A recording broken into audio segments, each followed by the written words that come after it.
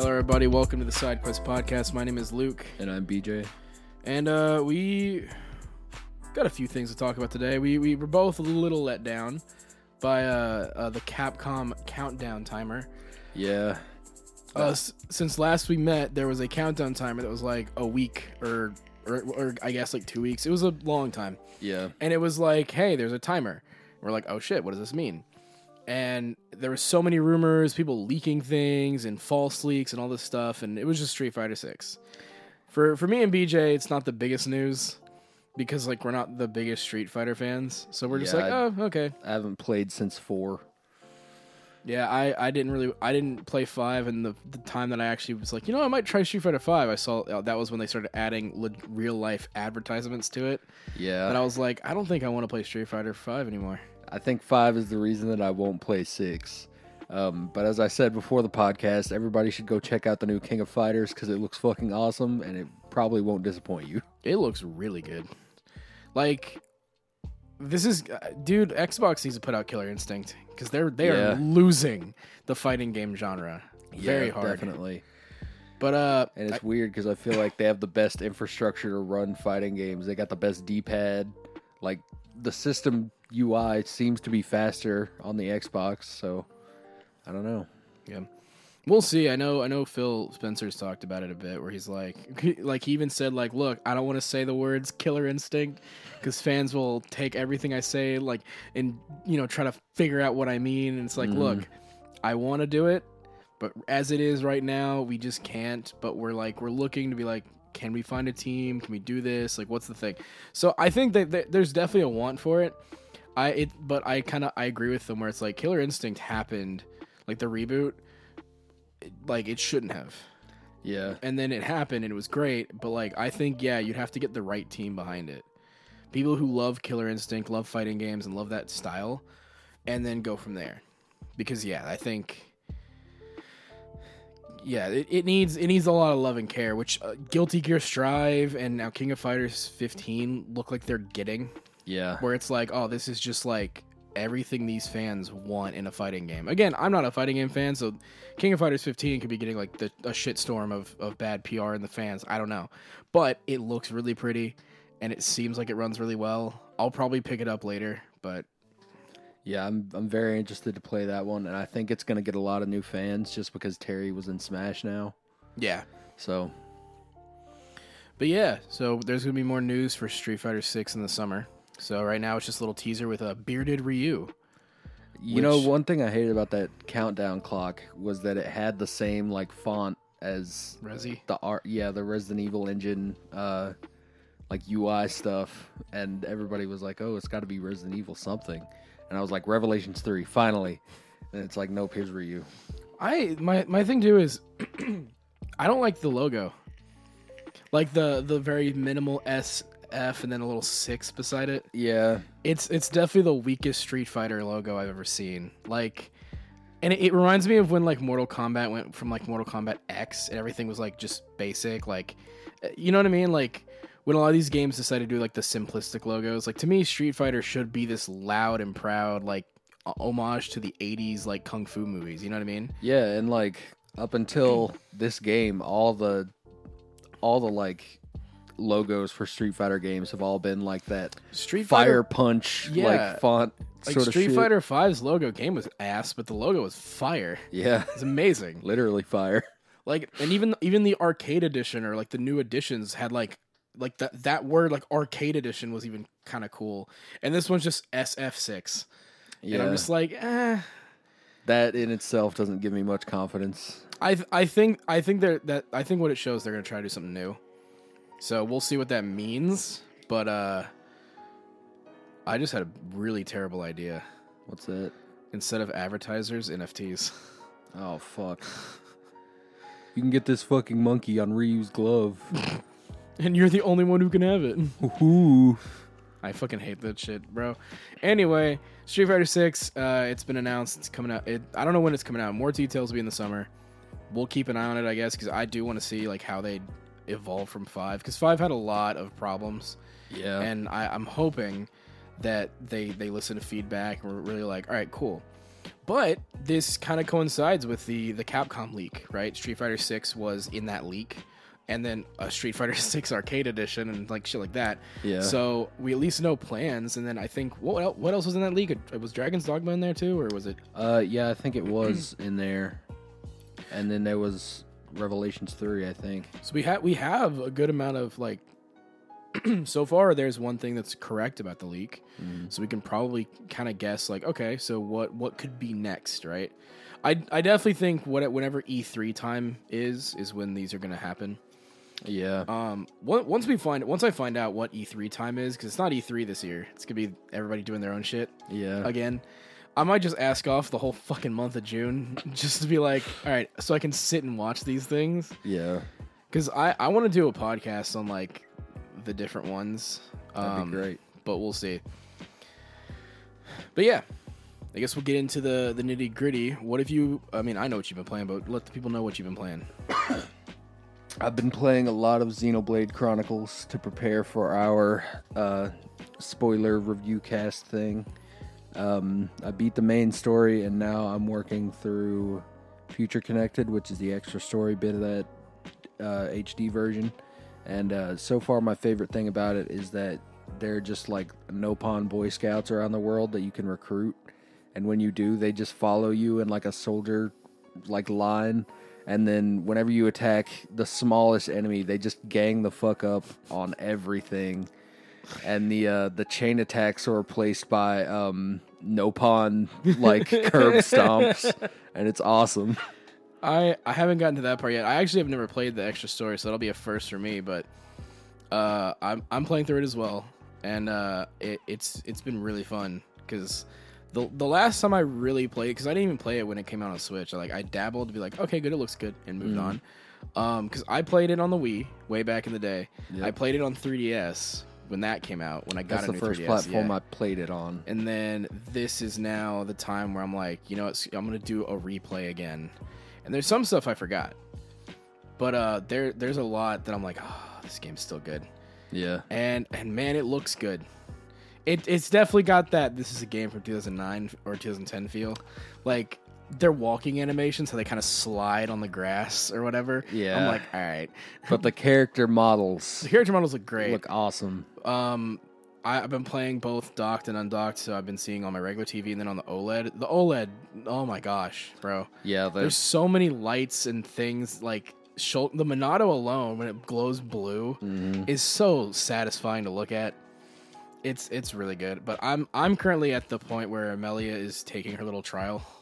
Oh yeah. And Ryan just fucked up, and we all dropped. Yeah. So fuck. I love that the scene after that has everybody just being like, "Fuck you, Ryan." Well, I like that everybody, even Charlotte's like, bro, really? Yeah. And he's like, well, I mean, I guess. Then Alvis is just there going like, oh, I'm just here. Yeah. Alvis is cool. His introduction was great. I do like Alvis, and Motherfucker just stole the Monado and was like, I can use it. It's like, how did you do that? It's like, it's a fucking sword, dog. Because he fucking is the Monado. He's a blade. Yeah, I noticed like his little necklace thing. And I was like, I didn't have that good resolution on the Wii where you could see that sort of thing. Yeah, well, because I saw it, I was looking at it going, hell yeah, there's that connection. Yep. You said the extra story, like future fragment, whatever the fuck it's called. It's more connected to two, I guess. I'm not super far into it, but I can see how it's tying it in because it's like they're in the new world that they build, and then they're like, hey, some weird shit's happening over there. It looks like some sort of sky portal. And then nice. Yeah, so obviously sky portal. Sky Titan shit, yeah. Yeah. I'm actually very excited to get to 2 because I remember playing through like the opening sequence and going, okay, all right, this is fine, and then just fucking Rex. What? I don't like him as a protagonist. That's gonna be very interesting to go back to, because like, again, my love for Xenoblade is that like I like 3 out of 4, which is definitive edition now because it's the definitive way to play. X and Torna, and then 2's there. And I understand why people like it, but it's just like, God dang it, come on. See, in 2, there's an argument to be made that Rex is the least protagonist of all the characters. Then don't let me play as him. I mean, you don't have to play as him. You do, because every cutscene is Rex focused. This motherfucker is there every step of the way. But just from a story perspective, I consider it's Pyra and Mithra is the realistically, I think. Well, that, but also like Jin to me feels like. Yeah, I mean, it is his story, but it's like Rex has to be the guy. You know, like Rex. So Jin is Optimus Prime. Rex is Sam Witwicky. Yeah, it's where it's like, I'm coming to watch the really good, cool Transformer shit. Why am I watching this dork? Which is ironic because there is a Transformer in that game. Yeah, but a lot of them in X. Yeah, I think Rex is kind of like Harry Potter, where it's like Harry Potter at least is the chosen one, cool guy. Well, yeah, and in a way, so is Rex. But like, okay, chosen one guy. He's such a nothing burger that you're supposed to be able to be like, okay, that's me in this world. You just experience everything through him. He is literally a plain burger with just ketchup. Yeah. Jin is the full-ass American burger with, like, ketchup, mayonnaise, mustard, cheese, lettuce, onions. He's got bacon in that bitch. Yeah. Like, it's that thing where it's like... He's like that all-American Drake's burger with the beer cheese and shit. We should go to Drake's. Yeah. No, but, like, that's why I like Torna so much, because every character, not just, like, Rex, and, like, there's a couple of the Blades where I'm like, that's why I don't use you. But, like, every fucking character in Torna, I'm like, I like you, you're cool, this is fucking great. Like, Torna's awesome. I can't wait to get to.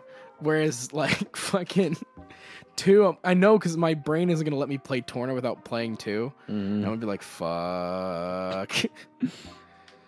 But, yeah, Xenoblade Chronicles is great. I miss this game, and I'm glad I'm running through it again. And it's come out through some different, like, press releases and things on Nintendo's website that 3 is going to be like a dual protagonist type of thing. Good. So it's going to be like Sonic Adventure 2. I think it's gonna be probably the black-haired red coat guy, and then Mia. Yeah, the cat girl. Yeah. So there you go, you weebs. So it's like 2 different parties. And I wonder if they're going to do it like Dream Drop distance, where you can just switch at any time. Or like a Birth by Sleep situation, where you just pick a story and go for it. Yeah, because I know they intersect at points. I wonder if it's just going to be like chapter by chapter. So like you play 2 chapters as one, you play 2 more as them, you do an interlude chapter, and then whatever. Yeah, I feel like that would work better just because of how it's going to be a long-winded RPG. Yeah. I could not imagine playing a like 40-plus hour campaign and like, okay, so here's one more. Yeah. I'm like, oh, fuck you. Hey, I'm all down for that, man. Any Xenoblade content, I will play until my fingers bleed. Well, my thing with that is like I'm the type to burn out on RPGs heavily. I love them to death, but like that's why I love fucking remakes so much. Yeah. FF7 Remake is like a good 30 hours, and you're like, if I want to do more, there is more. But if I'm just saying, you know what, neat little bow, I'm done. I did absolutely everything that game had to offer. I got every piece of materia. Like, I'm gonna do that for this one. I'm actually gonna go my way to get like all the summons, all the material. I'm gonna actually do enemy skills and shit. Nice. Like I'm gonna try to do everything I can. And then right before every chapter, take all the material out of everybody's shit, so that way when I get split up, I can just go, okay, Aerith, you get this, and this, this, because like, there's moments in that game where I'm like, fuck, I don't have this material. God dang it. Yeah. It got to a point where like every one of my characters had a cure material always, no matter what, because I was like, I'm not gonna rely on potions. Yeah. So it was just like that. I think everybody had. I know. I made sure Tifa had like all of the like just strong materia. So I'm just like, I'm gonna let her just pummel the shit out of these guys. Yeah. All of her special attacks look amazing. Oh, dude. She Starburst Stream Kick or whatever it is. She literally plays like a fighting game character, and it's so cool. Yeah. No, but there's so many spin-offs they could make out of that game, by the way. Like, they have a really solid foundation for a rhythm game. They got a fighting game they could make, little like side stories. If they wanted to, they could make a visual novel with just these graphics. I mean, we'll talk about it too because like Ever Crisis is supposed to come out this year. Yeah. Although I am very upset though because they said that like each game, at least they said 7 was gonna have like 10 chapters, but it's gonna be released monthly. So 7's gonna take almost a year to complete, and so it's gonna be like fucking hell. And then like they said, Crisis Core is around the same, so it's gonna be like 2 years to complete 7 and then Crisis Core. And I'm like, well, what the fuck are they gonna do for Before Crisis, Dirge, and that? Because there's no way Advent Children's gonna be 10 fucking chapters. Yeah. That shit is gonna be short as fuck. Yeah, I definitely agree. Please rewrite Dirge of Cerberus. I think they have to. Because that game is fucked. Yeah. I beat it, bro. Did I tell you that? You did. Yeah, it Jesus Christ. I've never had a desire to play it. Don't. Maybe do it with Ever Crisis, but like don't. It's one of those games where I'm like, I could have gone my whole gaming career not doing it. Yeah. But no, we'll see. But yeah, Xenoblade's great. Have you played anything else, really? Yes, I did a little bit of Retro City Rampage again. Nice. That's a really fun game. And then I've been watching a lot of stuff. I binged through all of Smiling Friends. I didn't get around to watching it. Is it great? I mean, it's exactly my brand of humor. Yeah. And it's that brand of humor that Matt and that crew doesn't understand. Oh, yeah. And I think it ostracizes me from them a lot. No, but this is why I get along with so many people, mm-hmm. because that type of humor is so funny to me. But I also know when to turn that part of me off. Yeah. When I'm hanging out with other people, so I'm like, oh, I'm normal here. Then I go to like other friends, and it's like fucked up shit. Yeah. Like the most dark, racist, fucked up humor I could think of. And I go to other people, and I'm like, oh yeah, I'm a normal boy. Yeah. But that's amazing. I watched the first couple episodes of the Cuphead show. Oh shit, that's out? Yeah. Fuck yeah. It's 12 episodes out so far. And so far, like, it's really solid. The animation is incredible. Mm-hmm. They're kind of going for like that classic cartoon plot line type of stuff. Mm-hmm. But I think it's nice to see, and it's really refreshing, and all the jokes are like funny, and it's not like, hey, Mugman, floss type of shit. But it's good so far. I really like it, and like I said, the animation is really a draw, so just watch it for that if you can. But I did that, and then I binged through all of Peacemaker in one night, and that was amazing. Hell yeah, it is. I think I liked it more than the Suicide Squad, actually. Same. Also, the Justice League cameo. Go fuck another fish. It's like, I'm really getting sick of that joke. It's like, I mean, but it's kind of true. Fuck you, Barry. Yeah. It's so good. That was great. I want to see more Vigilante. Oh, Vigilante fuck, is yes. the fucking GOAT. The prison scene was the greatest scene in my I was like, this is so good. I love that he just walks up in the middle of these COs and like drags a trash can over to the window, and they're all just wondering. God, it was so funny. But yeah, I watched through all of that. Amazing. And then last night, I've been doing this thing recently where it's like I can't sleep at all until my body is just completely physically exhausted. So I stay up until like sometimes 7 in the morning. But last night I decided to watch Crazy Rich Asians because the first time I tried to watch it, I got about an hour in and then I fell asleep because I was drunk. But last night I was sober, and that was probably not a good idea because at 5 a.m. I cried roughly 3 times, and that movie made me feel like a complete loser. And yeah, but it was good. It was a great movie. I need to see it. It's on HBO right now. I highly recommend it. Yeah. But, you know, make sure that you're mentally stable when you do, because it might make you feel like a loser. I always feel like a loser. Same. Speaking of something that made me feel like a loser, caught up on both the dub and sub of My Dress Up Darling. Oh, yeah, that'll fuck you up right there. I'm watching romance anime. I'm watching it, and I'm just like, fuck. Like, watching romance anime, so it's like, Komi-san, I didn't get this, because it was just, like, nice, wholesome shit. Yeah. Dress Up Darling is literally like, fuck, I wish I was Gojo. Yeah. The whole time. And it's like, dude, they do such a great job, because, so, for those who don't know, this romance anime, the way it differs is the girl falls in love first. And so, like, usually we see the guy kind of go through that, like, oh, she's beautiful, or there's some, like, perv jokes, and there's some of those here. But this one is all through Marin's perspective of, like, oh my gosh, Gojo's kind of cute. Oh shit, I really like him. It's like, oh no. Yeah. And it's awesome. And they just did the one where they, like, he went to her house, because he was gonna borrow some DVDs. She said we could just watch him here, and she starts realizing like, oh my gosh, wait, is this a date? Oh shit. And she's like sitting there like blushing, doing all crazy, and he's just watching the show like, and she's over here just like freaking out, and it's like it's so good. God, I love the show, but at the same time, I'm like I want that. Yeah, it's hard to watch romance anime, but I'm definitely gonna get into that one. I've seen a bunch of like manga covers on TikTok, and the art in I've got 4 of them there. it looks incredible, and even the anime is like top tier shit. But I've also been keeping up with all my recent manga. Yashiman got pushed back a week, so now it's offset.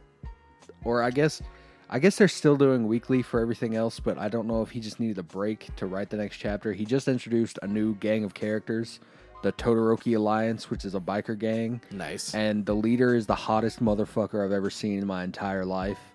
You got to look him up. But I read through that. That was pretty good. I'm waiting on the next chapter. My Hero just had their big like end game moment, a literal end game moment with all the portals and shit. Well, yeah, because all of the it's literally the war shit. Yeah. Because like the last thing that I saw was everybody facing off. Yeah. Like, it's just like I'm like, ah, shit. They're about to do the final like Bleach or Rancor arc, which is literally just fight. That is exactly what the whole last chapter was about. They like had these all combined quirks to make like the FMA domes where they kept the homunculi in for like the 24 hours. They made a bunch of those, so now we're going to see split off characters, which is, I think, a good idea. When Demon Slayer did it, they got a lot of good like development out of everyone in the fights, and I think this can do it really well.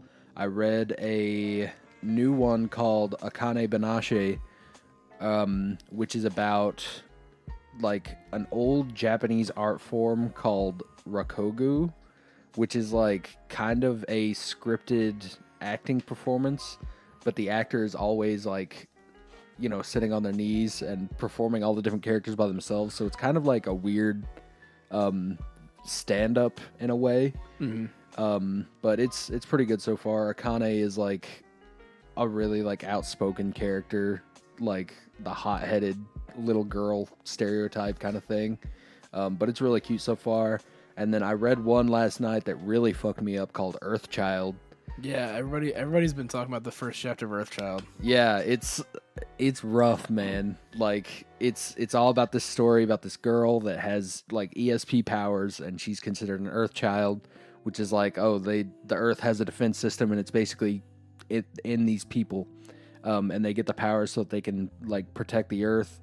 And she saves this guy and uses like a Men in Black memory eraser thing, but he still remembers her because he's like, I don't know what the fuck happened to me last night, but I have this weird memory of this very beautiful girl, and I'd really like to see her again. So he like goes about his life like thinking about her, like, man, I wonder where I saw her. And then he like sees her on the street one day, and he like grabs her, and he's like, oh my god, it's you. And she beats the fuck out of him. And he goes, wait, sorry, no, you saved me. I just wanted to buy you some tea or something. And she's like, how do you remember that? And he's like, I don't know, you're just really hot. And then they go out to tea, and then she basically erases his memory again because she's like, oh, I can't do this. I could die any day, and I can't have anyone like grieving me when I go. And then she like catches a robber in a store and writes on his back, same spot tonight, 8 p.m. or something. And then she leaves, goes back to the thing. She has this thought like, what am I doing? I can't be doing this. He's going to like catch feelings for me, and I can't have that. It'll like ruin his life. Things go on. She nearly dies at one point, and he comes to the hospital, proposes to her. They're together, and he's like, I don't care where you go, as long as you come home to me at the end of the day. And it's really sweet and nice. And then they end up having a baby, and he's like, so this isn't like hereditary, right? Like this child could be fine. And she's like, yeah, it's fine. It just depends on like the level of a certain material in the bloodstream when they're like in the uterus. This all in the first fucking chapter? Yeah, it's a long ass chapter. Okay, and it takes Jesus place Christ. over a couple of years. I was like, what? Yeah, but they have a baby. Baby's like completely normal as far as they know, and then they find out that an asteroid is heading towards Earth, and she is like the most powerful of the Earth children. So like, all right, we have to send you, or else everyone is gonna die. And the husband's like, I don't care about the world. I don't want to lose you. Yeah. Let everybody die. Fuck them. And she's like, no, that's not my thing. I can't do that. You stay here with our son. I'm gonna go up there. And then she's like, she has to take like a space shuttle up there. She ends up dying, but she saves the Earth. And the man is watching with the baby like hugged to his chest. The asteroid explodes into like a meteor shower, and like a small piece of it comes down and falls in his hand. And then the baby like ESPs it up into the air and spins it around. And the chapter ends with him basically saying, "This is how I raised the Earth's greatest hero," or whatever. Holy shit. So it fucking hurt, but it's really good so far. One chapter in. What the fuck? Yeah, I'm gonna have to read that. That sounds so sick. And the art is really good too. I think you'll really enjoy it. Hell yeah. I'll have to check that out, because that sounds cool. Yeah, I recommend that one to everybody so far. Go check out chapter 1. It's like 5 chapters worth of pages. Yeah, I've been reading through Jujutsu Kaisen just because I'm like, I can't wait for anything. So I'm going through that and being like, I want to, read. I just want to read. And like, I got to the Shibuya incident, and I'm just like, fuck. It literally, Genji Akuma does not give a shit what shonen means. This man or girl, or we don't know what they are. They're in like a mask all the time. But their whole thing is they're just like, so what if, and hear me out, I actually kill characters? And you're just like, you can't do that. It's illegal. Like, and not just like the very obvious mentor side character is gonna die. Like, no, like it's like there are main characters who have not been seen since the fucking incident. You're like, are they dead? What's going on? Jesus. One of the girls in the cast just got burned to the point where it's like she is almost, I think, blind in one eye, burned everywhere, and it's just like. But like Naruto, my hero, nobody died, nobody get hurt. Everybody's fine at the end, and they're all friends. Yeah, like, and it's just like, nah. And Kenji's like, that's funny. Ironically, they're a huge fan of Bleach, and so it's like I'm seeing a lot of the same like Bleach isms, but it's also like, fuck, could you imagine if Bleach did that shit too? Turn it up a little bit. Yeah, it's like if Bleach was given like a higher rating and then also like more freedom. Because, like, what Genji's doing is, like, some excellent writing shit. It's because it starts off kind of generic shonen-y, where it's like, oh, I've seen this before, but it's good still. But then it's like, no. Let's go a bit above. Let's do more. Let's get hype. And so it's really good. Jujutsu Kaisen's one I highly recommend. And then, obviously, Duran. Yeah, that's getting to the point where they're like, all right, here's the overarching lore that's going to be the biggest problem. Yeah, because like they literally go, by the way, here's the demon that killed this man's mom, and then all of a sudden, new guy steps out from the stomach of the dead demon, and he goes, hey, what's up? I've been napping for like the millennia, and people are like, what do you mean? He's like, well, it's really warm inside the intestines, and you're like, what? And I love that the mentor girl and Dora are both like, what the fuck is that thing? Is that an Ayashimon? Because it looks like a normal guy, and then he just decimates like gun devil level shit. I'm so hype. I hope this doesn't get canceled. I really hope it doesn't, because this looks so sick. Yeah. I also just love the art style still. I think it's really good. I hope that they kind of keep that like Western comic book style for the anime if it gets one. I hope so. That'd be sick. I need more of this shit. I agree. It's really good so far. But yeah, that's pretty much all I've been doing on that front. I've been playing a little bit. I bought Jedi Knight Outcast and Jedi Knight Academy for the Switch. Nice. And I just kind of dabbled for a bit, and I'm like, yeah, this game's still good. I'll probably do like a full playthrough of both at some point, but as it is right now, I'm just going to kind of keep running Xenoblade. I did dabble in Cyberpunk, so I can talk a bit about that. Yeah, it's fucking great. I saw one video about it, and it was a guy that was like, they had throwing knives, and they threw one at a car, and it exploded and flew through the air over the buildings. It's still got its problems, but this is definitely the preferred way to play. It's the thing where it's like, it's $30 right now. Highly recommend it now. If you can buy it for cheap, get it now. if you have a PS5 or a Series X. If you have an Xbox One or a PS4, even if they're the Pro and high-end versions, it's still gonna have problems. There's still content that is not going to those consoles. So the next gen version is going to be the way to play Cyberpunk. Nice. But if you have them, I would recommend it. Maybe not now. It's a very weird time they dropped it because of Horizon and Elden Ring. Yeah. But I think they just kind of were like, we're just going to drop it because if we announce it and say it's coming out at a certain time, people are going to like... They've learned their lesson about building expectation. Yeah, so I think they just went, boom, here it is. And yeah, you got a week with it. Yeah. So I think it's good. I'm definitely gonna do a playthrough at some point, like all the way through. They've added some new stuff. I didn't get to see it, but so you can actually like sleep with your romance options. So if you go to where they are in their place, you just sleep on the bed, and you'll literally wake up lying like right across from them as they're like asleep next to you. Catch me driving 40 minutes out into the desert for that Pan Am Putang. Absolutely. And there's no more text conversations and shit. Pan Am sends you a nude. Damn. And granted, it's not like a full nude. They had to be a little tasteful with it, but it's still like... It's a lewd, I suppose. Yeah, you're still like... That's nice. So I'm just glad that they added more interaction because... Yeah. Because once you romance them, it's just like, all right. You give them that call and they're like... I missed you. I miss you too. Bye. Yeah.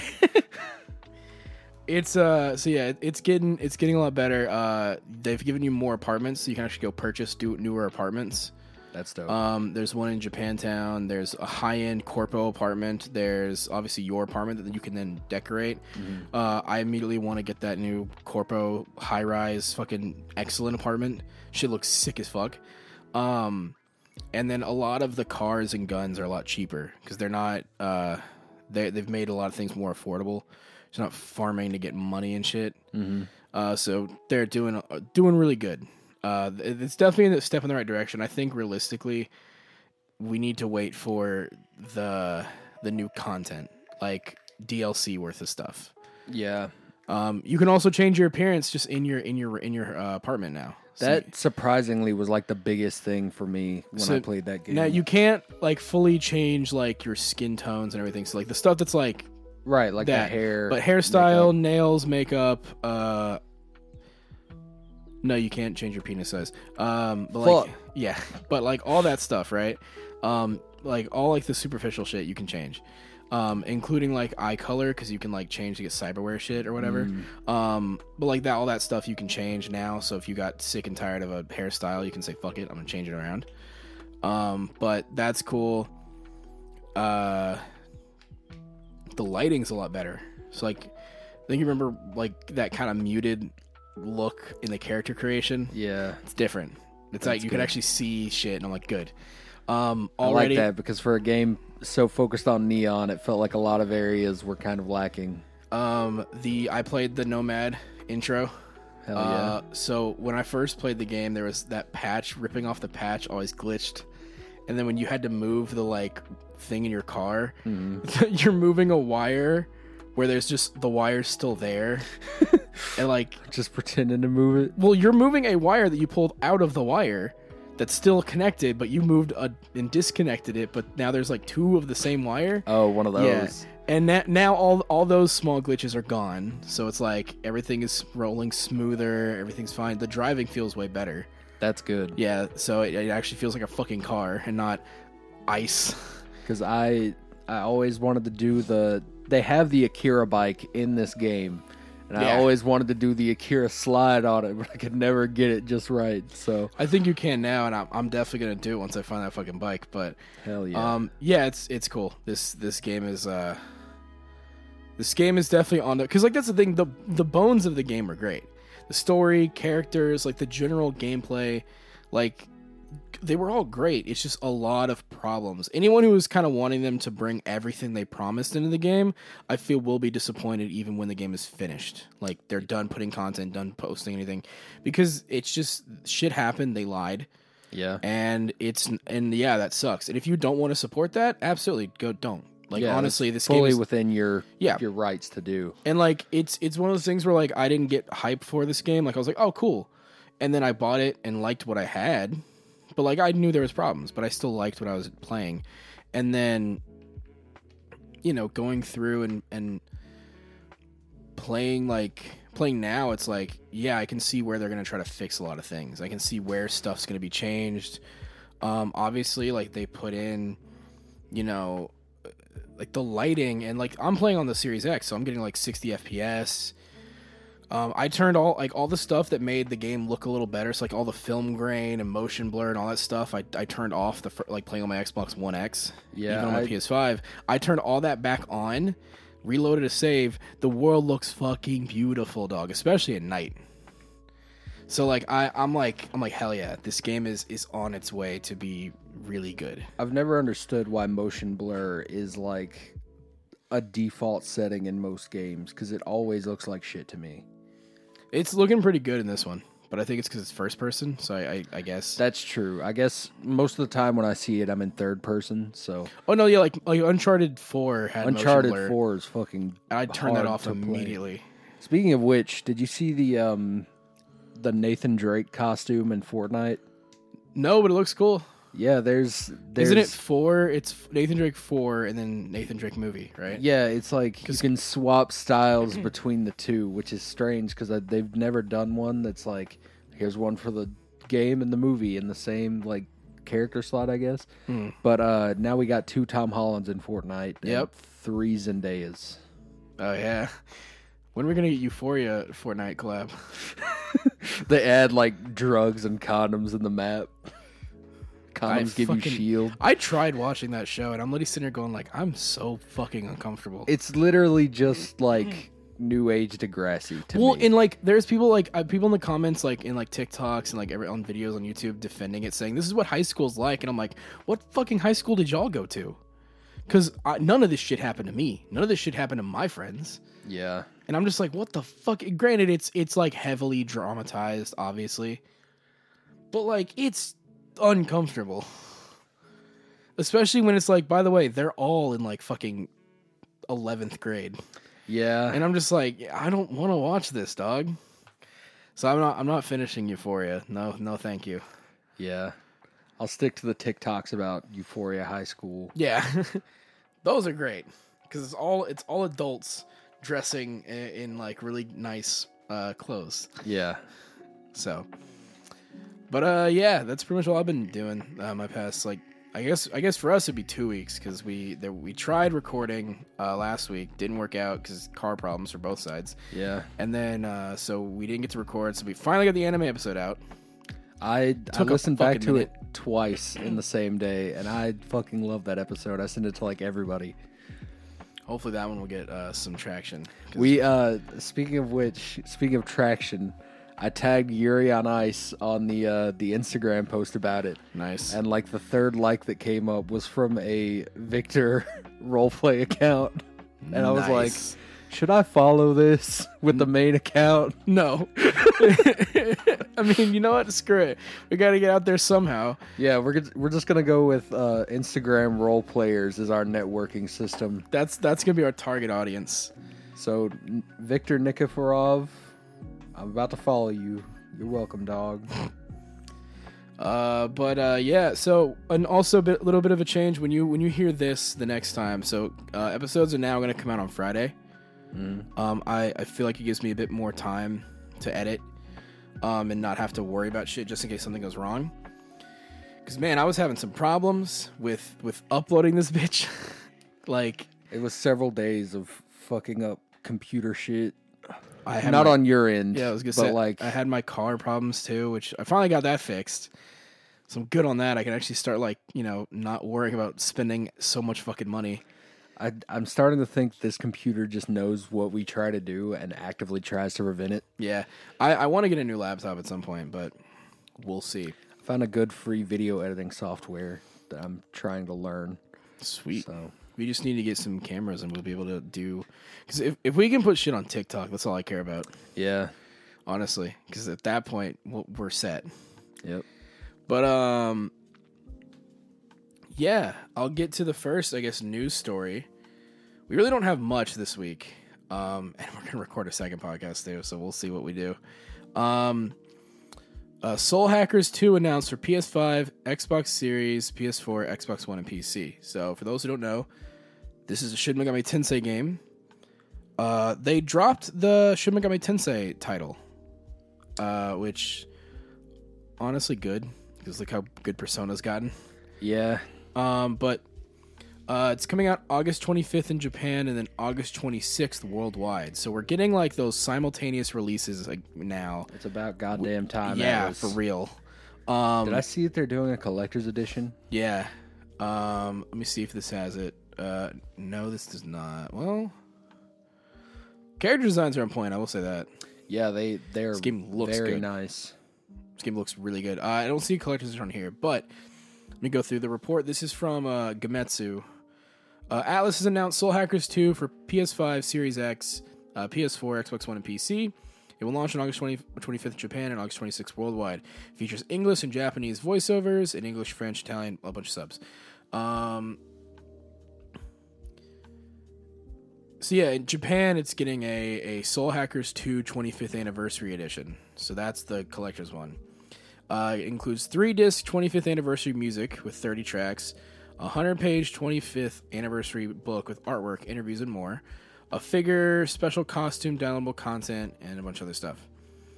So yeah, story set in midst of the 21st century, a little further in the future from now. Demon summoners live in dark societies and harness the supernatural power of demons, and Ion, a being that watches over the world, detects the world's forthcoming ruin. So yeah, you're pretty much, it's an Atlas game. You're going to go fight God. Yep. As a bunch of teenagers.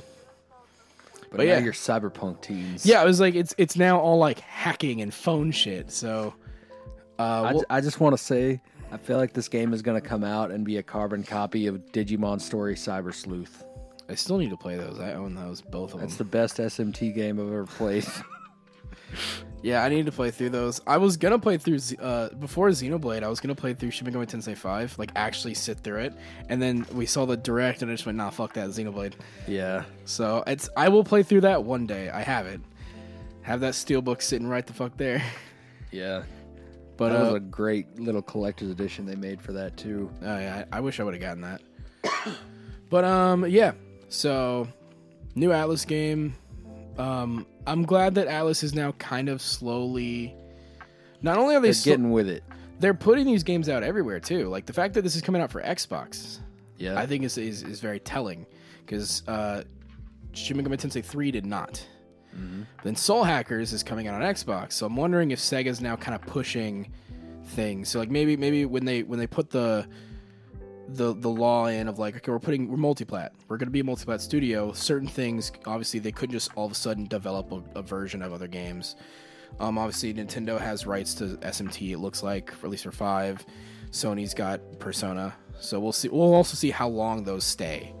Yeah. I want to know if it's like, is SMT 5 going to be full exclusive for Switch, or is it going to leave in a year? Will Persona go multiplat at some point? So we'll see. But like Soul Hackers 2 is coming out everywhere. Except for Switch. I wonder if that's because of if this is going to be like and I don't want to say next gen, but like a bit more powerful.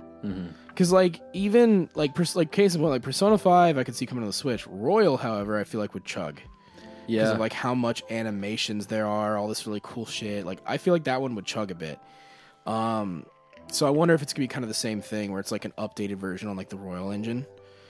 That's gonna be like, yeah, it's gonna run fine, but like if we put it on the Switch, it'd probably like frame drop hard. And I think that both of these games they could get to work on Switch, but Atlas is not willing to put in that extra dev time like Bandai Namco is, for example. Yeah. Like whenever they come out with a new game, it'll come out on everything, and then I'm positive that at least 1 year later it'll be on Switch. Like it's happened with every game they've come out with that's an anime tie-in in the last couple of years, and right now we're seeing it with Demon Slayer, which I'm very excited for. I can't wait to see those effects on the OLED. Oh yeah, I didn't think about it that way. Fuck yeah. Yeah. I'm happy for that because I have it on Xbox, but I haven't bought any season passes or anything, so I'll probably jump in like hard with that in it. So that's gonna be fun. But yeah, Soul Hackers. I'll probably check it out. Probably on sale. Yeah, it looks like it's gonna be good. Yeah, because it's like, I don't know, man. It's one of those where I'm like, yeah, This seems like this will be a fun JRPG in that Atlas style. You know what? You know what I mean? Yeah. So yeah.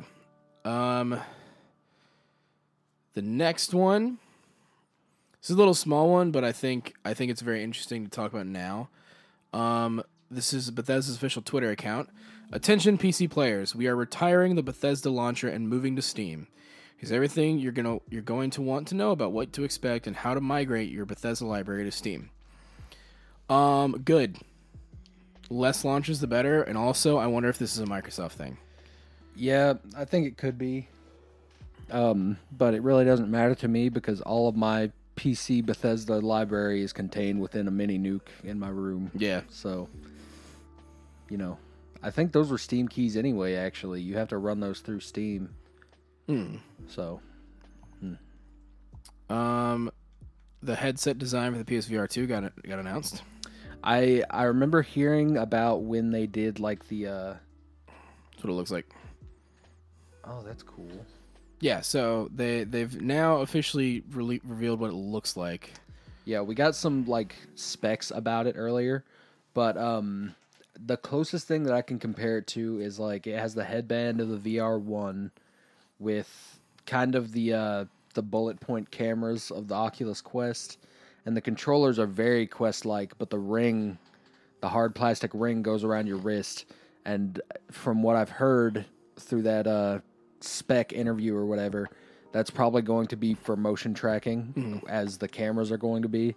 So I think this is going to be one of the most powerful and economically priced headsets that can do the most shit. That's probably where I'm going to jump into VR, honestly. I think from what I've seen, it's going to be a good idea. They always get some exclusive VR games for PlayStation, and then you can play Half-Life Alyx, Iron Man, Trover Saves the Universe, which is amazing. Beat Saber. Yeah, I haven't really Final jumped into Fantasy VR. 15 VR. Oh yeah, that is the fishing minigame. And the little Prompto takes pictures of girls thing. Oh yeah. Yeah. I wanted to add this in here because I thought this is funny. This is a Game Rain article. Dad gets money back after daughter spends $20,000 on Genshin Impact.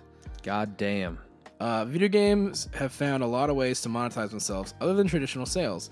Some of those are lucrative, but the game some of those are lucrative that the game can actually be free to play. Popular title Genshin Impact uses a gacha model that is extremely popular among mobile games. Back at the end of 2021, a product manager named Ling Chang Mong found himself $20,000 in overdue credit card debt linked to almost 100 unknown transactions. Oh my god. Apparently his daughter spent all this money buying Genshin Impact pulls over 6 weeks. Dude. At first, Mr. Lim managed to get a refund for half of the money, but since then, the bank has reimbursed the whole amount. Yeah. Jesus Christ. I guess I can't really judge considering that I did commit credit card fraud for Batman Arkham City. But like 20,000 is a lot of money. Like that's the thing is that like I wonder how old his daughter was, because I'd be the type where I'm like I'm not doing that. That's like 2 5-star characters, dude. I wonder if she got the character she wanted, or if she's sitting there going, "Fuck, no, 20,000, and I only got this shit." It's never the ones you want. It makes me really upset at gacha games, and like how Ever Crisis is going to be kind of a gacha with like costumes and weapons and shit. They said, where it's like the people who cannot help themselves will buy this shit to the point where it's unhealthy. That's what gacha is. It takes advantage of gambling addicts. Yeah. It's really annoying because, and to be fair, a lot of these do give ways to play for, like Genshin, you can play completely free and still get characters, not spend a fucking dime. And it's like, all right, cool. But then, then you got that shit. Yeah. And it's like, God dang, bro. Some people just love the idea of spending money. Yeah, and that's part of the big thing with it is like, you can play completely free. And I think a lot of people like us would do that.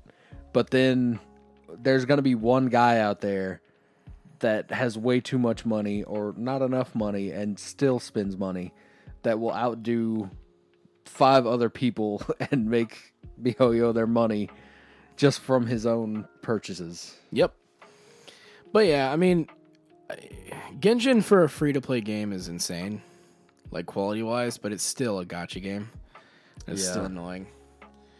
But it is what it is, and, you know, I am not the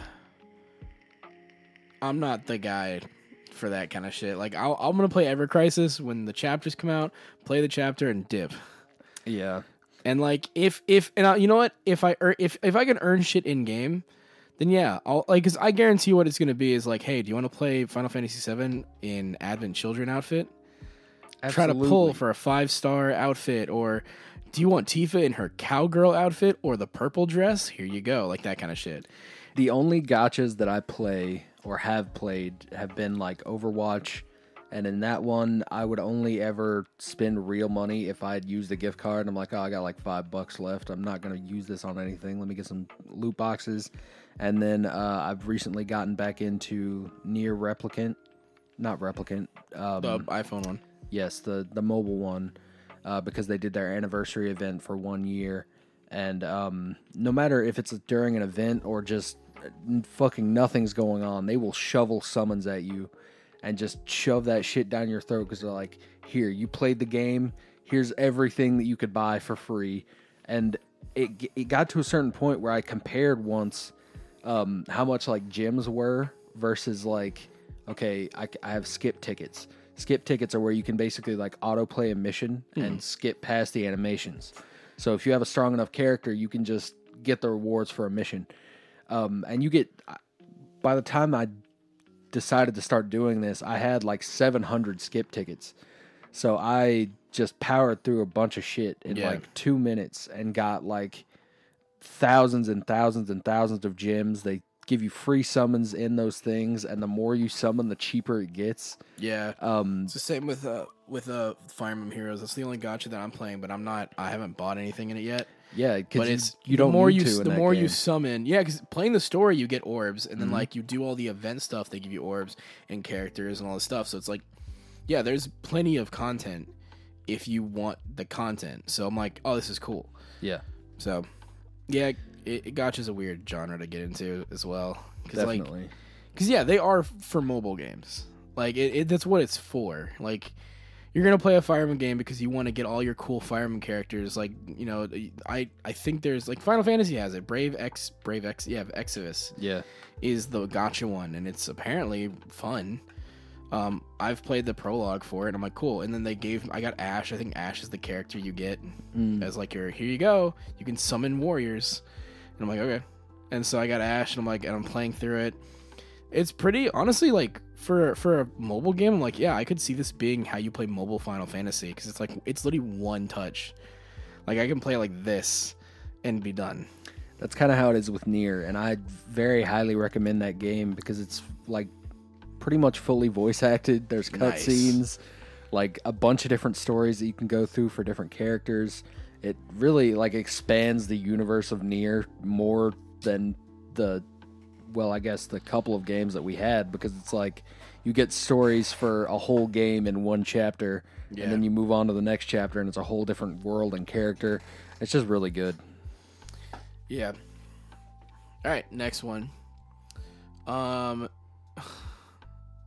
just gonna start reading this, and you'll pick up the pieces. While the game has its fans, there's no escaping the fact that in a wider context, Battlefield 2042's launch has been a disaster for EA. Fan reception has been hostile, player counts have dropped like a stone, the company won't even disclose how many copies the game has sold. With the game having been out for 3 months now and things far from improving, a report on Xfire says that EA executives recently held an internal town hall meeting where not only was the game described as a miss, but a number of reasons were put forward for its calamitous launch. This is all in order to try to plot a path out of this mess.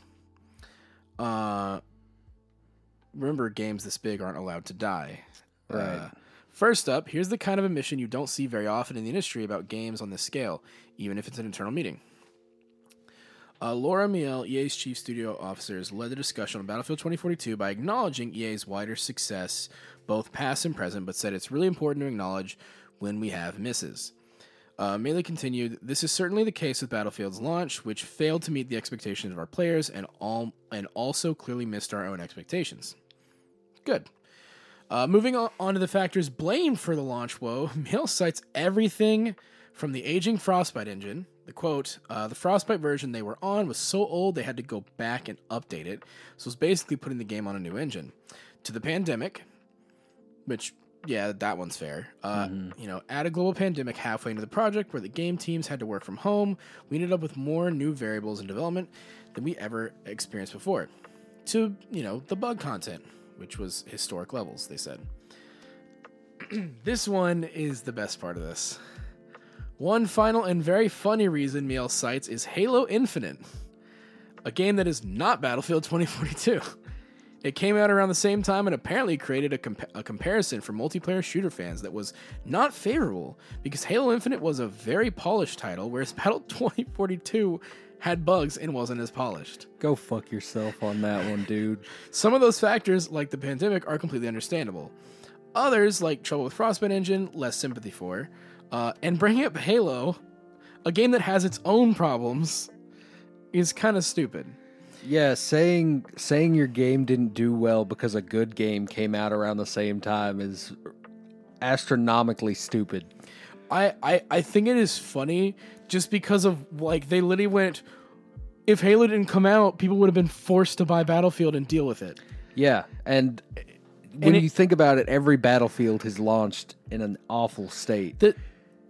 So the thing here, right, and I think we could probably ask Matt this when we go to see him, Battlefield 2042, as a game, even its bare bones, isn't fun to play. Halo, even with its lack of content and its problems with the microtransaction shit, is still fun as fuck to play. And I think that this is probably going to piss someone off out there, but I think it's because Halo is trying to be good. Yeah. And Battlefield doesn't give a shit. I mean, they haven't really given a shit since 4. Yeah. So we've had Battlefield 1, Battlefield 5, and now Battlefield 2042, and it just, doesn't feel like there's any reason to care. Because the devs clearly don't. It's the boy who cried wolf situation. You can't keep doing this and expect people to be like, oh yeah, Battlefield's coming out, it's gotta be great. Well, I just love the whiny, well, you can't come out with a free-to-play multiplayer and a decent campaign. What the fuck? Gee, Bill, how come your mom let you have 2 wieners? You guys, 2? Meanwhile, fucking, Call of Duty's over here going, you guys are getting wieners? We just got bought. But you guys like Attack on Titan? Did you see the Armor Titan shit, bro? Yeah, it looks better than Levi at least. The Levi looked like he was on crack. Yeah. At least, the Armor Titan looks, decent, but, still. Yeah. Alright, but yeah, I just thought that was funny, so. Put those guys in Fortnite next. Honestly, yeah. Along with Cade 6, who is apparently coming. Ooh, wait, that actually, I'm kind of cool with that. Yeah. Make sure Nathan Fillion says all his shit. Hell yeah, dude. I want to see Nathan Fillion doing some goofy ass shit in the trailer. Same. But speaking of Nathan Fillion, that's the little, we have that gate alarm now. Yeah, you guys didn't hear it, but we did a thing where if you pass through our front gate, you'll hear the alarm go off. But yeah, no, it's kind of so the Uncharted movie came out. It did. And if you want to see a really good live action Uncharted, go watch that short film with Nathan Fillion. Honestly, from what I hear, the Uncharted movie is just a fun action movie. But if you really want Uncharted, you got to go see that because that shit's great. Nathan Fillion is what I picture live action Nathan Drake. I'm gonna be completely honest with you. Speaking of video game movies, did we bring up the fact that there's a Sonic cinematic universe now? Yeah, so they're apparently doing a third movie, and a Knuckles spinoff for Paramount Plus. Yeah. That theme song better be the fucking Knuckles rap remastered. Yes. I want them to go so hard into the memes, dude. And Idris Elba better rap it. That would be amazing.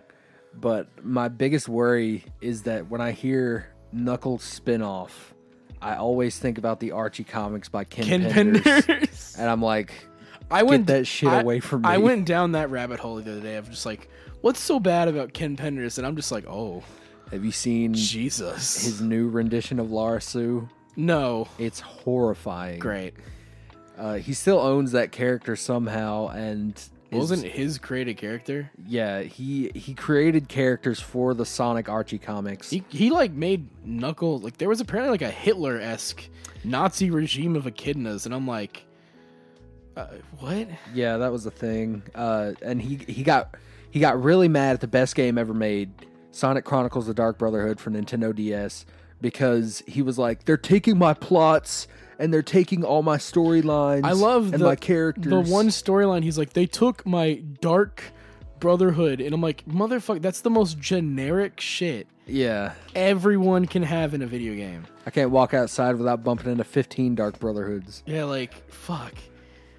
Yeah, but I mean, it is what it is, bro. I'd recommend watching. Have you seen Matt McMuscle's What Happened for that?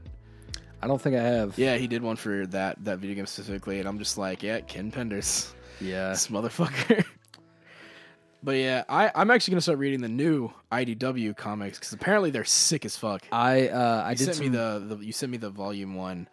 Did you buy that yet? No, not yet. Okay, now I'm recommending not buying that. Okay. Because they're doing a thing now that's like a bigger hardback edition. Ooh, good. That also includes the spin-off books. And I don't have those yet, and they all go in plot order. Good. Which is leaps and bounds better than what Archie did. Yeah. They would do, okay, here's like 5 issues in a book, but we're going to take out this one issue that was like Mecha Knuckles. Sorry, I got the Mecha virus. But it's like they take out the Mecha Knuckles and Mecha Sonic fight. They take out first appearance of Super Sonic, sell that in a more expensive book that's out of order. And it's like IDW's like, hey, you want to read our stuff? Here you go.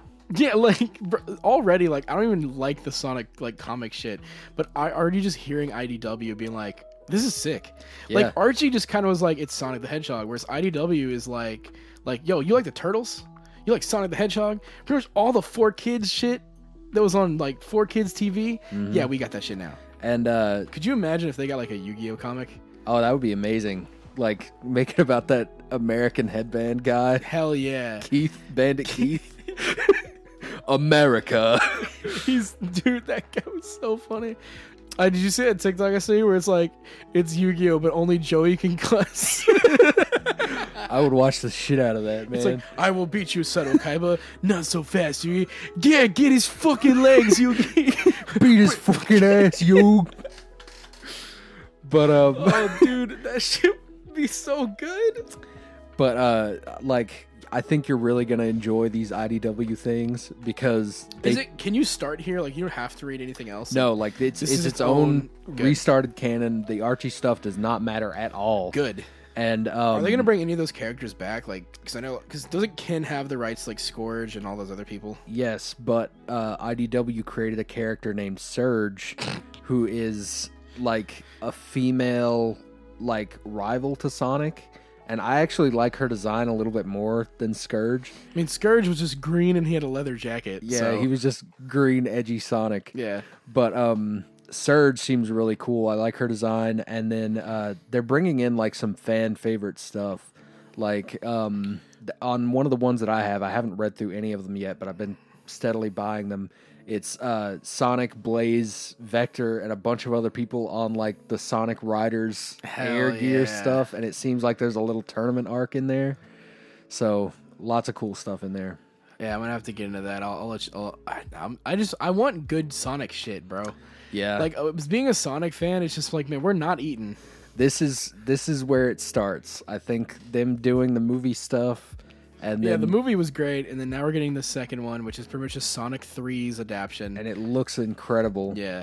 But that, and then these IDW comics, written really well. Everybody seems to like them a lot. And then that guy is making the new game.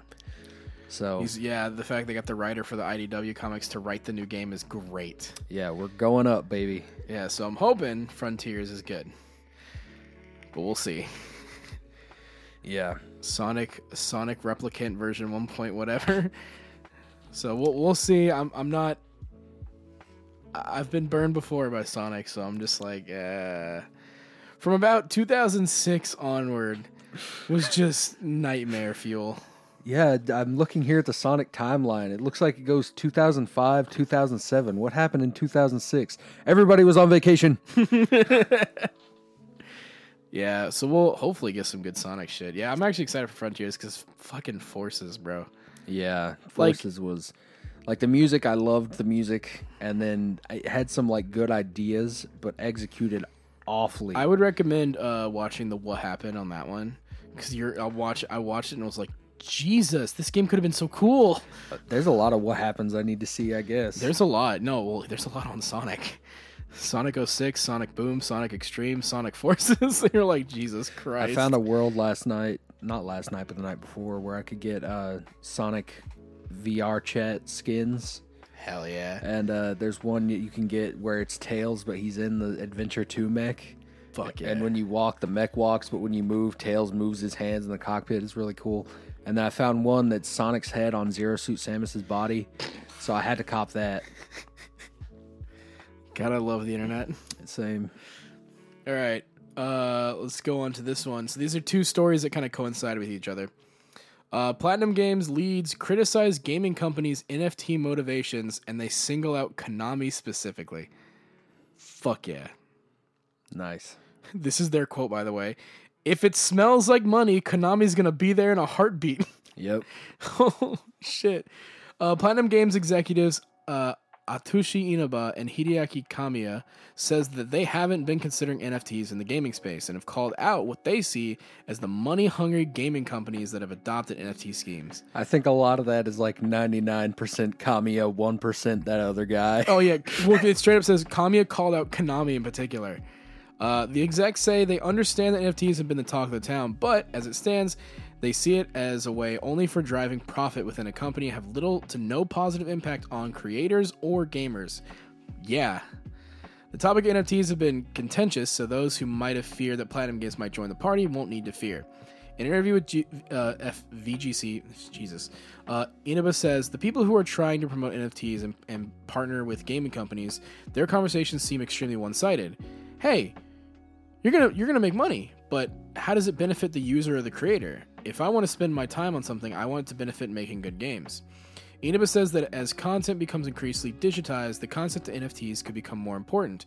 However, as he sees it, early adopters are using them just to profit. As a result, Inaba has no interest in making NFTs a part of Platinum's business.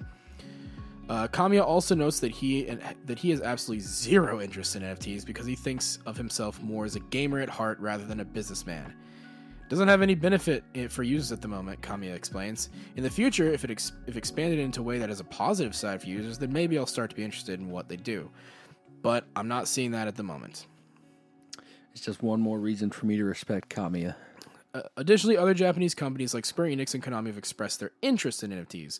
When asked whether it was surprising that Konami jumped on the NFT train so quickly, Kamiya was fairly brutal in the assessment. Not really. If it smells like money, Konami will be there in a heartbeat. While some companies have been embracing NFTs, often a huge backlash, others have been similarly hesitant. Sega explained that it would drop NFT plans if they end up being perceived as simple money-making schemes. EA CEO Andrew Wilson also previously said NFTs are going to be an important part of the gaming industry's future. However, he eventually stepped back, saying that the company was not actively pursuing NFTs. So, there you go. Platinum Games, no NFTs, but they're also in hot water. That's true, but hey, at least they can stand on their principles. Even if they go down, they will go down with my respect forevermore because they would not fold, and they basically lived the plot of Metal Gear Rising. Did you see, by the way, Ubisoft Quartz's thing? Their NFT thing they put in Breakpoint? No. There were only 15 transactions for that. Okay. Which means that all the money they put into the NFTs, making the storefront, making all the stuff. Oh, you mean like 15 people bought into it? Yeah, only 15 people. Damn. So it was a failure as it stands. So yeah, only 15 people There were only 15 transactions in Ubisoft Quartz. I thought you meant they had like 15 different options. No. That's insane. Yeah. So at least last I checked, it could have gone up, but last I read, it was literally only 15 transactions were done. That's so low that it could realistically all of them have been a mistake.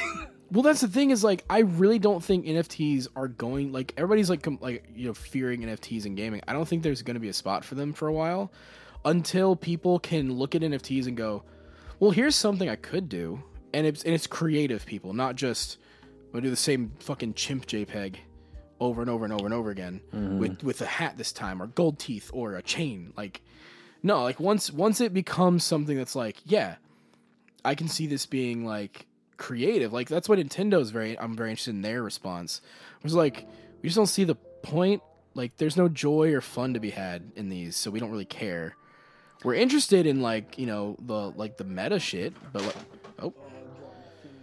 they're interested in meta because of their shit for like the Miiverse and all the other stuff they've done in the past, but it's like until we see the fun and joy to be had there, we don't really care. The only real benefit that I could see to it having in my mind is just as a game license. Like you buy a digital game, you have the NFT proving that you own it, so if something fucks up with your account or something, you still have that. Yeah. That is the only, and it's a very small little thing that I could see being beneficial. But I mentioned this to you, but NFTs feel like, because you get a receipt that says you own a picture or whatever, and it's minted in the blockchain, but anybody can just take that shit and put in, like, you know, copy, paste, save as, whatever. I saw a really funny TikTok. I said, I want to get to this real quick, and you get to take, because I want to hear the TikTok. I said it feels like people buying fucking planets and stars. Yep. Where it's like, you don't own that fucking planet. Yep. You have a certificate that says you named a star. It's like, you don't own that fucking star. Yeah, but if we get the technology in your lifetime for you to go there, and then you get there and see that they're aliens, and you show them this piece of paper, they're gonna fucking eviscerate you. Yeah, you'll be disintegrated. So, but yeah, the TikTok. They have this like Windows plugin where you have little Mikus walking around your dashboard and they can pick up and move things. This girl made one where it's like one of the little Mikus walks up to an NFT of a monkey and picks it up, and she's like, "No, Miku, you don't own that." I saw that same. Bro, you and me, it's so weird. Like, our For You pages are so similar. Every time we start looking at TikTok at the same time, I'm like, "Oh, I got that one like an hour ago," and you're like, "Oh, I got that one like an hour ago." And there's like the only ones that are different is like our taste in women. Yeah, and even then, we get a lot of the same ones anyway. Any gaming anime related one is just like the same shit. We're like, oh, I saw that. Oh, I saw that one. And then it's like, hey, did you see this chick? And you're like, no. And then it's like, hey, I saw that later, by the way. So yeah, no, I saw that this morning and I was laughing because I'm just like, it's like, oh no, Miku, that's illegal. Yeah, I loved that one. But yeah, one more Platinum story. Jesus, Platinum. Platinum CEO says he won't dismiss acquisition offers as long as our freedom is respected. So yeah, Platinum Game CEO suggested that the Bayonetta studio would be willing to entertain acquisition talks in the future should its freedom be guaranteed. Speaking to VGC following his recent promotion to President and CEO, Atushi Inaba was asked about recent consolidation in the games industry, most significantly about Activision Blizzard, and if Platinum would be open to offers. Inaba responded by saying he'd be open to any possibility as long as Platinum was afforded the kind of independence he expects Microsoft to offer Activision once its deal is completed. Quote, the most important thing for us is to have the freedom to make the games that we want to make, he said. What I hear about the recent acquisitions, I don't think Microsoft is going to start micromanaging Activision to where they take away all their freedom. I don't think it's going to be a relationship like that. I think there's going to be a lot of mutual respect there, and I think Activision will be able to continue doing what they do best. That's also what's most important to us at the end of the day, whatever form that takes for us and our company. So I would not turn anything down as long as the freedom was still respected. Inaba previously suggested that Platinum would not be interested in a sale. Inaba previously suggested that Platinum would not be interested in a sale to Microsoft, which has publicly stated its desire to add Japanese studios to its first-party roster. So that was, I guess, a previous thing they said. Platinum is one of Japanese Japan's most prominent independent game developers, known for its enviable track record of creating original games such as Bayonetta, Wonderful 101, Vanquish, and Astral Chain, as well as high-profile collaborations like Metal Gear Rising, Nier Automata, and Star Fox Zero. And the one we don't talk about. Yeah.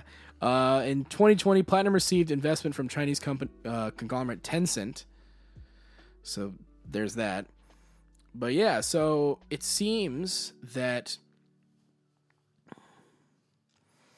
they're open to being bought. And it seems like they're cool with Microsoft doing it. Yeah. My biggest thing here is I think it would either be Microsoft or Nintendo. And the reason that I say that is because Nintendo, whenever they go to Platinum, they're just like, yeah, fuck it. Make whatever you want. We'll finance it, put it out. And that's what happened with Bayonetta 2. And that was like... And Astral Chain. And Astral Chain. But Bayonetta 2 was like one of the only good M-rated games on the Wii U. And it was exclusive. I keep forgetting that game was Wii U. Yeah. And then, like with Bayonetta 2's physical release, it gave you a copy of Bayonetta 1. Yeah. So, yeah. That was a great value when it came out. Oh, yeah. I wanna get to this quote too, which I think is really really interesting. They were asked why Japanese biggest companies don't seem to consolidate as frequently as Western companies. Inaba said he was surprised there weren't more mergers and acquisitions. I agree, he said. You don't see that a lot in Japan, and personally, I think it's weird. For some of these big companies with all their money, you sometimes think, come on, buy some companies up already. It does feel strange to see Japanese companies being passive all this time. But yeah, I, honestly, and this is me coming from a guy who would be like, look, if I was in Microsoft shoes, I'd buy that shit up immediately. Yeah. And I don't even care if it would fuck up the fucking Activision rumors. I'd just be like, a Japanese company wants to work for us. Like, they want to. And it's one of the ones with the best track records of quality. Yeah, well, the case in point. Metal Gear Rising, Nier Automata, Astral Chain, Bayonetta 1 and 2, Vanquished, Wonderful 101, and like the TMNT game is whatever, but I like Transformers Devastation.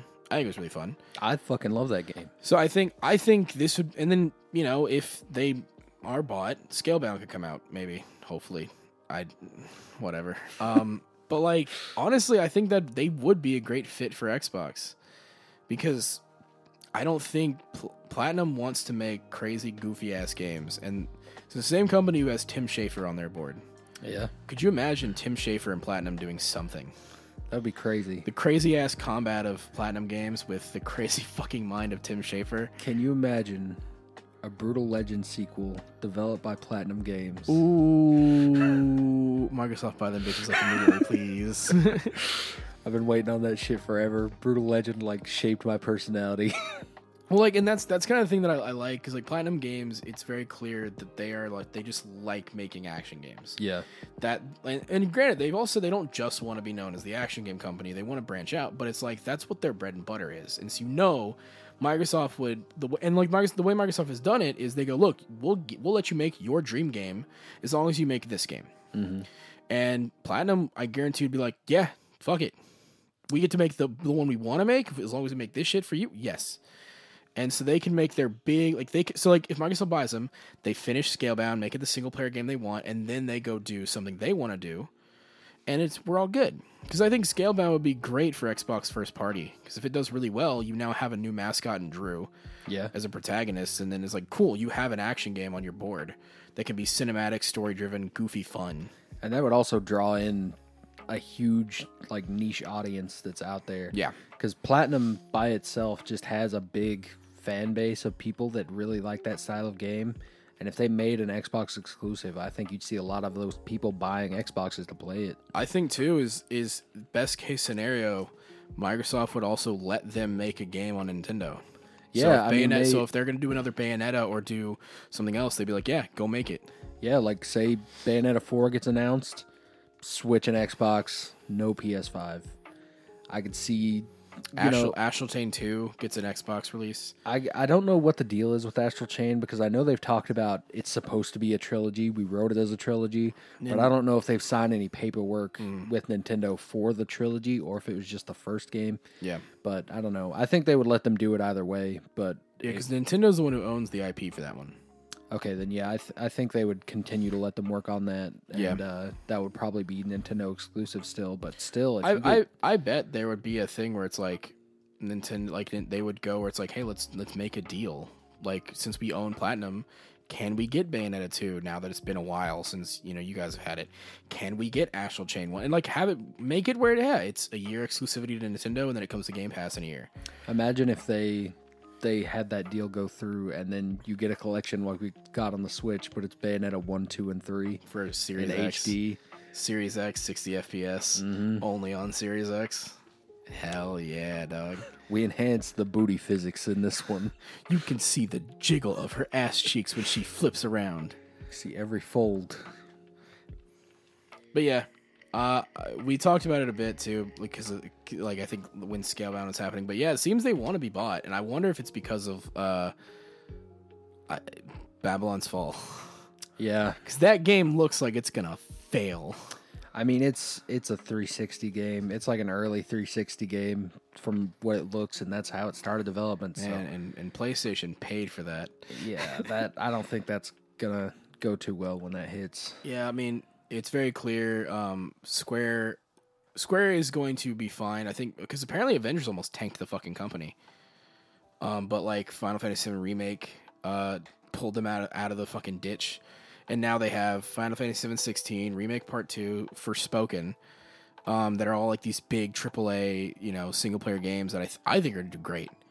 So I think they'll be fine on that front. Well, they would have deserved it if they had gone under, because it's like that Eric Andre meme. Like, the Hannibal Buress is Kingdom Hearts, Avengers, and like all that shit, and then Square Enix is Andre, and just who could have killed them? Well, and it's like, again, I wonder how much of the Square Enix like Avengers stuff was Square Enix and Marvel. Because like at some point, like obviously Square Enix higher ups were like, we need a Destiny. Yeah. Fuck, we got the Avengers license? Do that. And I'm just like, all right, like, I don't know. To me, like, Avengers could have been the Ultimate Alliance 3 we all wanted. Like, granted, I like Ultimate Alliance 3 on the Switch. Like, could you imagine, like, big 3D cinematic shit? Like... That would have been great. Because, like, as it is, like, I dabbled in Avengers because it was on Game Pass. It's fine. There's just no content. Yeah. Even with the new updates, it's like, yeah, okay, I guess. But... wasn't enough really to me. Yeah, it's just a really rough situation with that whole game. Like, there's barely anything good you could say about it at all. But I think the only good thing you can really say is that it showed Square Enix don't fuck around and find out. Yeah.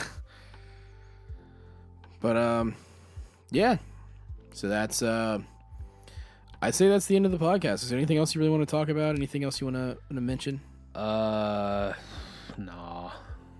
All right. Well, guys, thank you. Follow us on Instagram, I guess. Yeah, follow us on Instagram. Podcast. Go check us out. Share this with your friends. Get the name out there, because we're kind of doing some behind the scenes stuff to try to get us out there. But we want to be able to get some high profile guests. I want to be, and not just like popular, get like a Markiplier or PewDiePie or whatever. I want to get like industry people.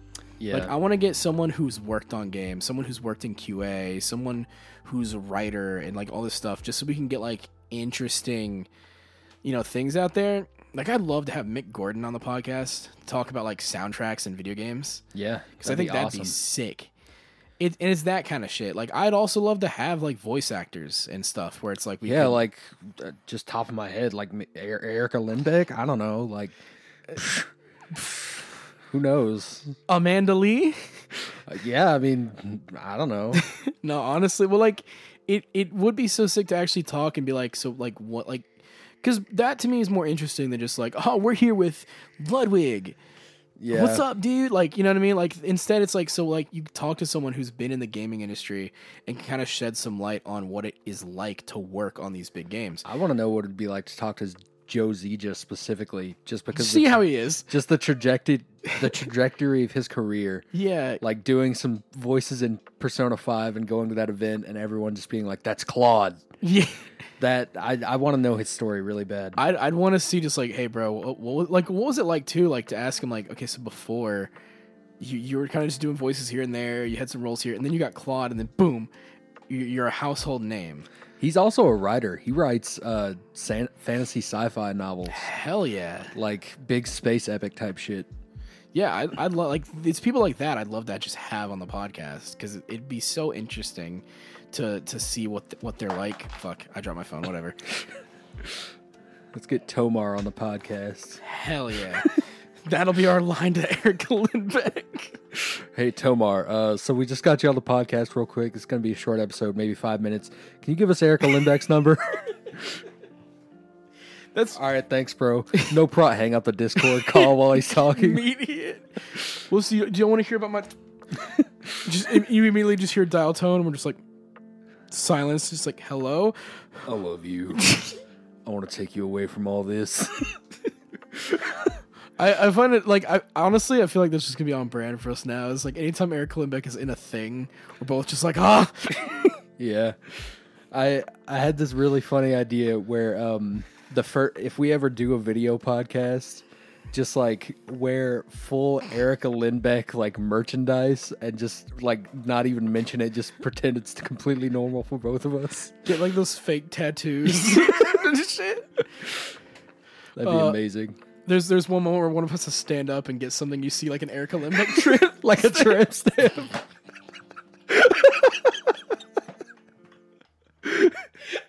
Oh god. Oh, this would be the greatest like video podcast we've done, and you know it's gonna get to her too. It says like this hole belongs to Erica.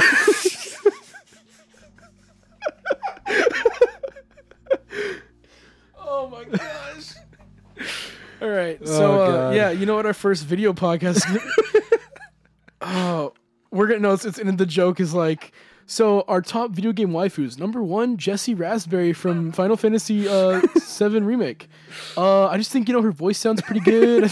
That's about it. Number 2, Futaba from Persona 5. Sounds pretty good. Anyway, yeah, so we'll see if from signing off your 2 Erica Lindbeck simps. So yeah, have a good one, guys. And before we go, I need to point out that these are jokes. We do love Erica Lindbeck, but we would never want to make her uncomfortable. Yeah, like realistically, like we think she's cool, and like she is one of my favorite voice actresses. Like she's voiced like great characters. She's in Tales of Arise, Final Fantasy VII, Persona 5. Like I like her voice in hearing video games. I mean, we wouldn't know about her at all if we didn't love her work. Yeah, so. A testament to her as a great actress. It's the same thing for me with like with like I love seeing Nolan North and shit. Like and like I will simp for that man. Like I'll like you can dress on Erica Lindbeck shit. I'll have Nolan North tattooed on my chest as a bit because it'd be funny. That'd be awesome. But like it's one of those things where like I don't know, like I like voice actors. I like seeing how they are. Like I love the idea of voice acting. Yeah. Like seeing like these people who like, cause quote unquote or regular acting, live action acting, whatever the fuck you call it. That's like, you're doing full body stuff. You gotta do so much, but there's something about voice acting where it's like, you have to convey emotion and everything, but just kind of standing there. Yeah. And like, you have to also find voices that fit, because it's one thing if your face and voice are attached to a character, that's one thing. But if it's like it's just your voice, you now have to make that voice fit. And so far, Erica Lindbeck has let her voice fit pretty well. Like I truly was like Futaba is a great example. She fits the role of this like young shut-in girl. Mm-hmm. And then you go hear her in fucking as Meredith Stout in Cyberpunk. You're like, oh, Jesus Christ. Yeah, night and day. You go from like cute, small, like I need to protect to like, Jesus Christ, don't hurt me. It was really hard for me to even tell that it was her as Mustard Packet. Yeah. And there you go. Like, I only knew that because I think she posted about it. Yeah. And I was just like, oh shit. But it's so good. But like, yeah, like these are all jokes. We're gonna make these jokes. If they make her uncomfortable, we'll happily stop. But like, Absolutely. we just But we're think not big enough for her to know that we well, yeah, exist yet. it's fair. But like, we just think it's to me, it's more the joke of simping for somebody so hard that I think is hilarious. Simp humor is hilarious. Yeah, so like we'll do that for multiple people. We'll do get Joe Zija on. We're all like we have like no polygons, like deer antlers, and be like, so how you doing, man? We both cosplay as Claude. I cosplay as Joe Zija. Get the same facial hair, cut my hair down, and just be like, Like spray on a little beard. I start talking like him. So what's up, man? How you doing? Try to match his body language through the whole podcast. Because like the idea of like standing and simping is so stupid to me. Yeah. I love making fun of it. Yeah, I Like- mean it's just like parasocial relationship like ridiculousness Yeah. is so funny from the outside. Obviously, it's sad, like to actually think about, but like, yeah, it's hilarious to like actually go, man, someone really cares that much about a person they have never met. Yeah. It's funny to me because like you don't even know these people. Like as far as we know, Joe Zija could. I'm not gonna actually finish that sentence. It's like, that's. I was about to say he's a massive racist, but like no, I don't believe that. Just like,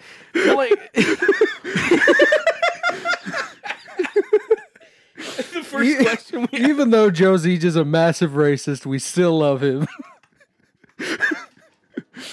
first thing I ask him on the podcast. So ethnic cleansing, what you think? Jesus Christ. I love Joe Zija. I don't think he's a racist. I feel like I need to say that now.